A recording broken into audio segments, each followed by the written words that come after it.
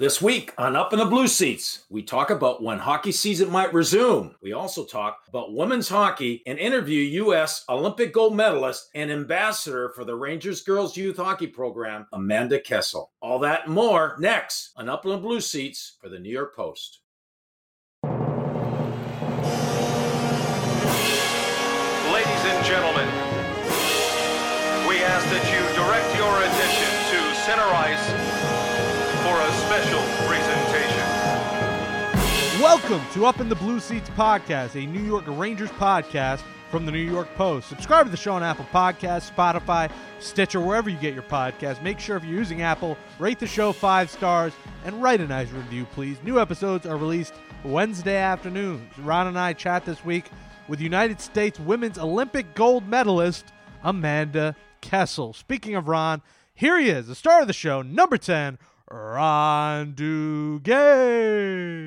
Hi, everyone. I still want to talk hockey this week, of course, but I thought I'd go in a different direction. I wanted to bring in a new friend of mine and also a new friend to the Ranger family, and that's Amanda Kessel. Amanda was brought in last year to be working on women's youth hockey, an ambassador. And so I got to know her. I actually got to play an exhibition game with her. She was on my line. And so I thought it'd be fun to have her on today to talk about what it's going to be like for her future with the Ranger organization and what it's like, what she thinks it's going to be like for women's hockey moving forward. I'm going to talk to her about her medals that she has won. And of course, you got to talk to her about her brothers, her 2 brothers, one of them being Phil, who's played in the NHL, who's playing for Phoenix right now, who's won 2 Stanley Cups. So a lot of things to cover today. And I'm looking forward to talking to a very sweet woman, Amanda Kessel. And you talk about her brother who is in the NHL right now. He has no idea when he's going to be back in the NHL because we don't know, Ron, when the league is returning. Now, the latest reports are kind of saying there's 7 to 9 locations that they're pinpointing. Obviously, there'll probably be less than that. There was talk that maybe they would have fans, but socially distanced, and it would have only been 2,000 fans in an arena, and I think that idea kind of got nixed. There's the talk of the 24-team or 16-team playoff, and then there's this whole thing of border control, and if Canada can't get, their border in line and people can't cross the border into the U.S. to play, will that hold up things? So, go over those kind of issues that they're having and when we could get this thing worked out and get sports and hockey and baseball and everything back. Well, from what I'm hearing, I'm talking to one of the executives out of one of the NHL teams, and he's telling me that within the next 5 days, because they're talking almost every day, one way or another, a lot of them are talking, and they're just hammering out different ideas. What would be good for the players? What's good for the owners? What's good with the fans? Will it be for TV? Would it be for an audience? And I believe it's all going to start with thinking about next season. When can they start next season and when can they finish? They don't want to disrupt too much of next season. So if they believe they can start next season by November, possibly December, and still get a season in, finish a little bit later, that will allow them to finish this season off a little bit later. Because I believe what they would like, ideally, is start as late as possible, possibly start without an audience, made for TV, but by the time they get to the final round, they would love to be in a position to have an audience to be able to watch the final round. So I think that that's what they're trying to figure out. Of course, they've located 7 to 9, 10 locations that they think would be ideal to have all these teams in. And when you think about teams, I think most owners and most players favor the idea of having 24 teams start off into a playoff, which is good for the Rangers, good for the Islanders, good for Chicago, because they'll all be included. And so I think from what I'm hearing, everything's positive. Everyone wants to play. It's just a timeline where to play, with audience or not with audience. But at the end of the day, I think by August, we're going to see hockey again. I think the people who have naysay against this 24-team playoff run are people who say, what if the Bruins in like the best of 3 get knocked out by a fringe playoff team, maybe someone like the Rangers or, someone like the Panthers. They get knocked off by these teams because it's a short series. They're coming off, they're lagging. They had months away from the game. And it's like that team shouldn't even been there. And they just ended a team who had a remarkable regular season in a shortened series. So I think they have to work 24-game system better where maybe it's playing games. Maybe it's best 2 out of 3 between the fringe teams and they knock each other out and then get to face the big boys. So I think that's something that the good teams are like, hey, we're going to get screwed over over if we end up losing 2 games, and that determines our whole season, where in a normal case, it's a best of 7, and they have to lose 4 games. Well, let me try to give you the short answer to this. I think that the shortest series will be 3 out of 5. It'll be best out of 5. All right, not 2 out of 3. It'll be 3 out of 5. That way, yes, the better team gets to win. But the bottom line is this: it's an even playing field for everyone. Goaltending, coaching, players. No one's going to have an advantage, really. So you have to prepare for a shorty series. Whatever team prepares the best, plays the hardest. And of course, a lot of it has to do with, not a lot of it, but some of it has to do with luck, puck luck, good bounces, bad bounces. And I think that's what's going to make it so exciting. And when you go into it as a player, as a coach, you got to forget about what you think might be fair or not fair. You just got to go in there and prepare for that game one, first shift, period to period, and you do the best that you can, and it is what it is. You start thinking about what about this, what about that? That starts to creep into your head and your mindset, and that would potentially hurt you, that itself. But the fact that some of these teams that make it, like the Rangers, they're only 2 points out. So really, they technically deserve to possibly be in there. They're as good as any other team. Or you have another team that was just 4 points out. Well, what's the difference between a team that's in the wild card spot and a team that's just 2 points out? There's not much different. There's really no advantage or disadvantage. To me, it's the team that's going to be best prepared and the mindset are ready to play short series, and you just eliminate mistakes. That's what it comes down to. It's going to be intriguing to see the kind of product that we do get if there is a return, because some of these guys are going to be rusty. We got to see how much preparation time they get in there. For sports like baseball, there's so many things they're working to eliminate. Baseball's different because they didn't start the season, so they're having trouble figuring out financially how to pay the players and for it to be fair for the players. Where hockey, it's already, majority of the season was done, and these guys got paid already. So it's going to be intriguing, Ron, and it's also intriguing as we talk with Amanda Kessler today, the women's hockey angle and the NWHL, and you look into some of the salaries where the max person, someone like her, was making around $26,000. They weren't making a lot of money. The league doesn't get a lot of attention, and I know you think that this is an issue and that the NHL should be showing more support to these leagues and maybe putting some more money into it. Yeah, I just don't understand why they haven't done it by now. I believe that the issue was before there was 2 separate leagues, Women's Professional Hockey League, 2 separate leagues that weren't necessarily getting along. And what the NHL wanted is for these 2 leagues to merge and make it 1 league and have no confusion, because the NHL didn't want to show favor to one league or the other. And so now I think it's down to 1 league. But for the NHL, I just don't see how difficult this would be when they start tapping into the sponsors that they have already to use some of that money to promote the league. And the way I would do it, I would make it an original 6-team league, the NHL. Have a women's league, which when you look at Toronto, Montreal, Chicago, Boston, New York, Detroit, you make a women's league out of those cities. And if you're behind it and you're pushing it, and you're promoting and supporting it, often you can have a women's hockey game the same day, same afternoon as the men's team. So there's a lot of things they can do to support it, get the sponsorship dollars behind it. And then you get the TV rights, and that's where the money comes in. TV rights, sponsors, and that's where the ladies can make a lot more money. So if the NHL really wants to do something here, I know they can. Because if anything, the bottom line, it's going to help hockey. Generally, it's going to help hockey all over the world. So why they haven't done it by now, I don't understand. I think it's going to happen, hopefully sooner than later. Speaking of women's hockey, let's chat with one of the stars of women's Olympic hockey team, gold medalist Amanda Kessel, next on Up in the Blue Seats.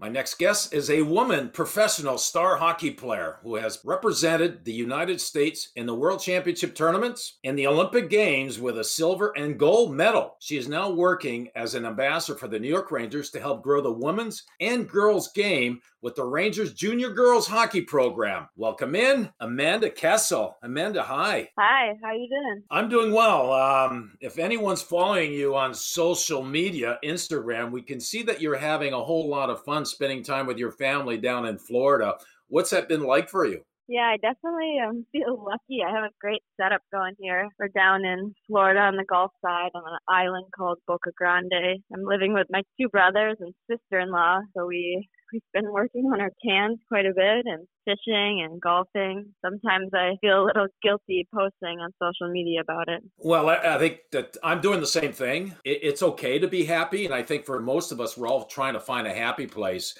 But part of what you're doing is you're training, you're exercising. And I like the fact that you've teamed up with 5K for Frontliners. Tell us about what that means to you. Yeah, to be honest, I think I've worked out more than I ever have during this time period. I don't know exactly why. I think I'm not worried about getting injured, so I'm just trying to get in the best shape possible.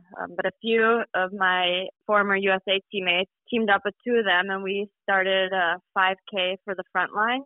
We wanted to help out some way because this is obviously affecting everybody, but some people have it much worse than us. And so we wanted to do something to help. So my friend came up with the idea of doing a virtual 5K, and you can run, walk, bike, whatever you want to do. And then all the proceeds are going to World Hunger Kitchen, and they'll be, providing meals to the frontliners, so also helping small businesses and restaurants try and stay afloat during this difficult time. And you can visit 5kforthefrontlines.com to donate and get involved there. You've also been playing with your puppy. He has his own Instagram account. Like, do you refer to yourself as a dog mom? Do you refer to yourself as a mom? I know a lot of people take that very seriously, and when you have one that is that adorable and you can follow at Reese Doodle Pup, it's a pretty big deal. Yeah, she's 5 months. I got a puppy right before all this started happening, but I don't know what I would do if I didn't have her. Like, at least she keeps me entertained and never sitting around with her. But she's been awesome. And then my brother has 2 dogs down here as well, and they're sisters of her. So they all came from the same breeder, but at different times. So I think that if she ever has to leave here, she's going to be pretty deprived. I'm in New York without a dog, and I might need to invest in one at some point and make its own account because that's the thing to do these days. We have a lot of questions from Twitter for you, Amanda. First one's from @EricDavidLevy, and he wants to know who your best friend on the women's national team is. Wow, that's a tough question there. Throwing people under the bus. Maybe a top 3 if that makes you feel better. Well, my roommate, I'll go with this, last Olympic year was Hannah Brandt. I went to school with her at Minnesota. And then a roommate that I've been having most consistently over the past few years is Megan Keller out of Boston College.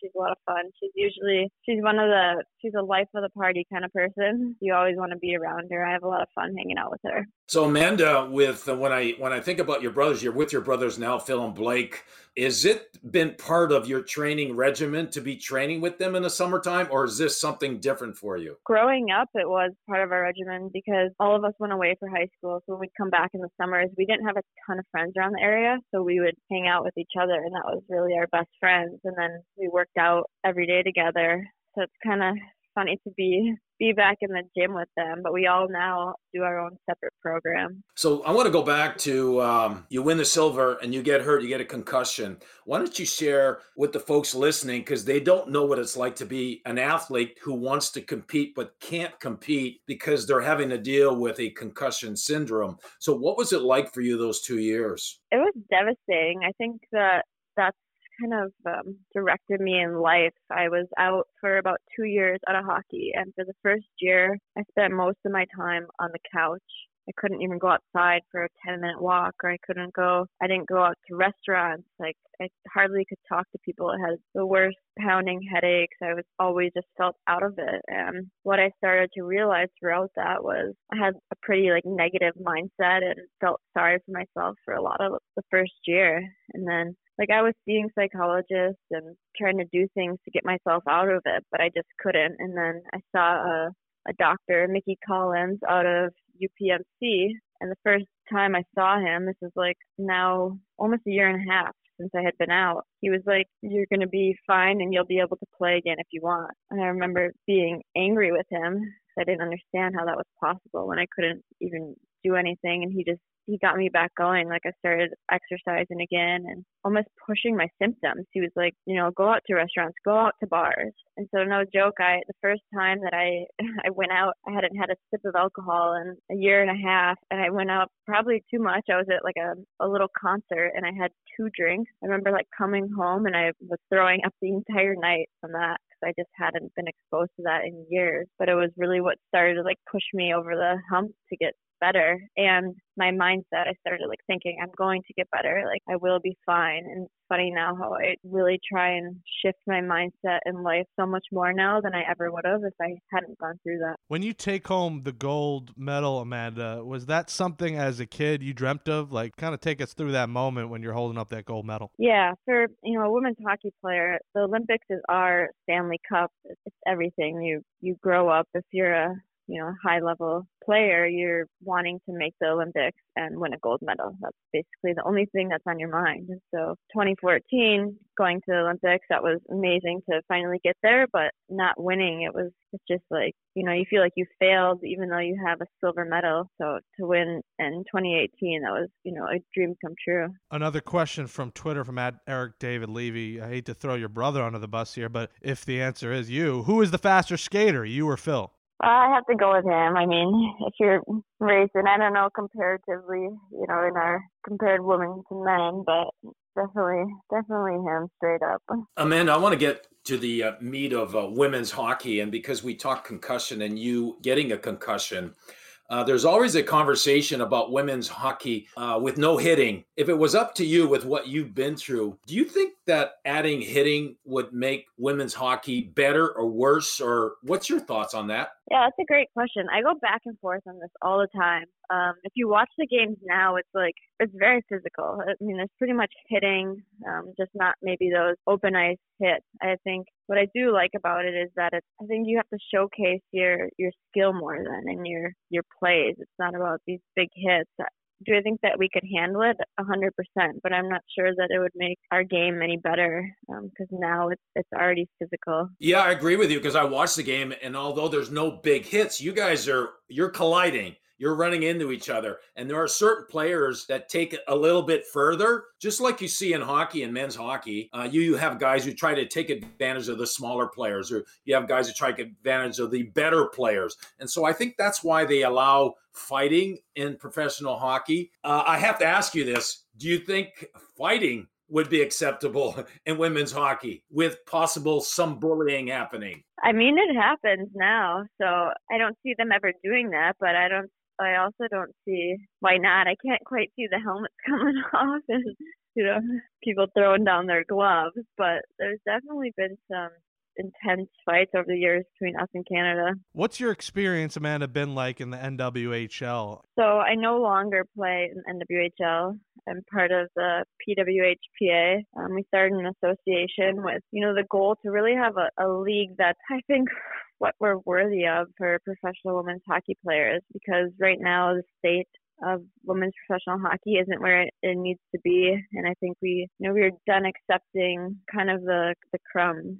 And only a few people on every team could practice every day. Everybody else had full-time jobs. You're playing only like 15 to 20 games a year. You don't have like set locker rooms. Practices are at 10 at night. It's just, it wasn't enough. So right now we're willing to sacrifice everything in order to try and have a viable league in the long run. So Amanda, I was very pleased because I've been talking about this for the past year. I've not been able to understand why the NHL has not backed women's hockey, because if you are a hockey person who likes hockey and have watched you guys play, especially in the Olympics, it's been really exciting. I can speak to a lot of alumni, so I could never understand why the NHL wouldn't back it, because it would be them promoting their game and promoting women. And so finally this year, you guys got to play at the All-Star Weekend. You got to play. And for me, when I watched the All-Star Weekend, you were the most exciting part of it. So for you, what was it like for you to be invited there and to be part of that? Yeah, that was awesome. I thought that was a great step to be a part of that for sure. It's something that, we are all very grateful for that opportunity, and we're hoping that it continues. The scary part is obviously now I feel that women's sports and women's hockey might be on the back burner because you have these huge leagues losing millions of dollars, and to try and start something new at the moment is going to be very difficult for us. But we were just starting to I think, push the envelope and continuing to grow. So it'll be interesting to see what kind of happens over these next few years. But if you, like you said, if you watch us, the entertainment level's there. What hurts us is that people aren't aware of it. Like, we used to play at the Devils practice arena. Well, 75% of their fans didn't even know that a women's team was playing right next to them. Yeah, well, Amanda, there's a lot of us that are going to continue supporting you, and I'm going to try to get as many alumni to speak out. I know I talked to Linda Cohen, ESPN, and she's behind you guys. And so we're going to push everyone for you guys to get the NHL to want to take you guys to the next level. It wouldn't be that hard for them to do. I can see an original 6-team women's league, possibly based off the original 6 teams in the NHL, like Toronto, Montreal, etc. And it wouldn't be that hard to do, and it would be a lot of fun. So we're going to continue to help and push it. You're part of one of these original 6 teams, which is the New York Rangers. You're an ambassador for them in helping youth hockey, women's hockey. So tell us, what's that like for you? Yeah, it's really cool to be a part of a New York Rangers association. Like, you grow up and that's like one of the franchises that it's huge. And I just really am grateful for the opportunity to work for them. And right away, you can tell that they're a first-class organization. Nothing is done poorly or cheaply. And I think that they've really taken an investment in women's hockey now. And I think they'll continue to try and grow it, as will I. Amanda Kessel joining us here on Up in the Blue Seats. You can follow her on Twitter and Instagram at Amanda Kessel28. Visit 5kforthefrontlines.com. Donate and, start running. I need to start running. I've been walking a lot, but my fat ass has been eating so many cookies during this pandemic that I need to hit the track soon and start running as well. You talked about, the dynamic with your brother when you were a kid. Like, what was the competition like between you two? Did he push you? Did you push him? Kind of take us back to your childhood and playing, with your brother. Oh, yeah, I was crazy in our household. Many times get banned from playing games with each other because there was too many fights. And my dad always says no matter what the game was, it was usually me and Phil versus my dad and my other brother Blake. And my dad said, me and Phil could not settle for a tie. We either had to win or lose, and we'd be mad one way or the other. But my other brother Blake, he would just lose it. He was fine tying. He thought that was great. But we just constantly battled no matter what. It was cards or could be Scrabble, golf. I know there was countless times of chasing each other around the house trying to beat the other one up after a loss. What is it like now? Do you text him after games like, you suck today, or great game? Do you kind of egg him on now a little bit with the Coyotes? I think what's great now is actually we're very supportive. If anything, sometimes you just need those people when you know that you're playing somebody, just to have some positive insight, because at this level I feel like you're so hard on yourself that sometimes you just need a little encouragement from somebody. So we've done a pretty good job of supporting each other over the years, and I know that we'll both go to each other when things get hard. Do you plan on making the Olympic and playing for the Olympic team for Beijing in 2022? I hope so. That's my goal. It's hard to say. We constantly have tryouts a couple times a year for different teams. But after winning in 2018, all I want to do is get back to another Olympics and win another gold medal. And man, I got to bring in your parents and all this. What was it like for them after being around 2 Stanley Cups and a gold medal in the family? What was it? What was that time period like, especially for your parents? Because we all know the sacrifices that our parents make for us. Yeah, I think my parents are obviously super proud of us. They've pushed us our entire lives, and we talk about it now. None of us wanted to see our parents after our games when we were little. It was always, we were never good enough no matter what we did. Even now, it's they're still hard on us. Phil could win Stanley Cups and they still think that he's terrible, or I could win a gold medal and they still think that about me as well. So it's definitely put in that mindset that we're never good enough and you can never stop pushing yourself. So I know you're very young, and when you're thinking about your future, your world has been hockey. Although you've been a great athlete, your world's been hockey. What is the future for Amanda when you look at moving forward? Is coaching in your thoughts at all, or what are you thinking about your future after hockey? No, I kind of figured out I don't necessarily want to coach. I'd love to be involved, with an NHL organization like the Rangers and maybe expand my role and get into some different areas and figure out what I like to do best, whether it's maybe scouting. I'm not really sure, but something where I'm staying in sports and it's just easy when you have that passion to not consider it work then. Well, it could be fashion as well. You have Gong Show gear. You have the AK-28 fashion line here. I see there's hats, there's leggings, joggers, sweaters. There's all sorts of gear. So maybe fashion could be part of your future as well. Yeah, that's been really fun for me. I've always loved clothes and be able to be a part of like the design process and see how their business works. That's been a really great experience for me. And I try to do that while I'm still playing here, because for me, we're not making millions or anything. So I know that I'm going to have to find that next career in a couple of years. And I got to ask you, I forgot to ask Ron, you played with him in an exhibition game. What was it like playing with Ron? Was he washed up? Did he score? What was he looking like out there? And we were line mates. No, I was dragging that day, but it was really fun. You can tell just how good these guys are. He still has like the skill and vision. He was like, he's fit. Like he was fine skating around out there, but I was dying. But that was a really cool moment for me. Yeah, I think, Amanda, both of us were a little banged up from the night before. But the game was meant to be fun. But what I got to see out of you was your speed, your acceleration, because when I look back at 15 years ago, 20 years ago, when I was around professional women skaters, they weren't as quick. But with your speed, I was like, wow, she just flew by me. And so it was fun to play with you. It's fun to talk with you. I'm glad you're part of the Ranger organization, as I am. I'm going to see you sometime in the future. Until then, keep training, be happy, and we're going to keep promoting you and women's hockey to the NHL. So thanks for being on the show today, Amanda. Thanks, Amanda. Thank you very much. I hope hopefully we'll have another opportunity to be line mates. We'll produce this time.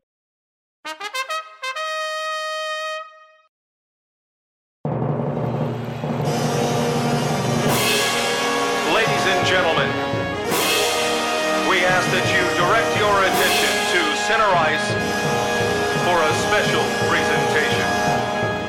That's a wrap for episode 25 of Up in the Blue Seats. Thanks to our producer Jake Brown for producing the show. Subscribe to the show wherever you listen. If using Apple Podcasts, rate us 5 stars and write a nice review, please. And make sure to follow me on Twitter at RonDuguay10.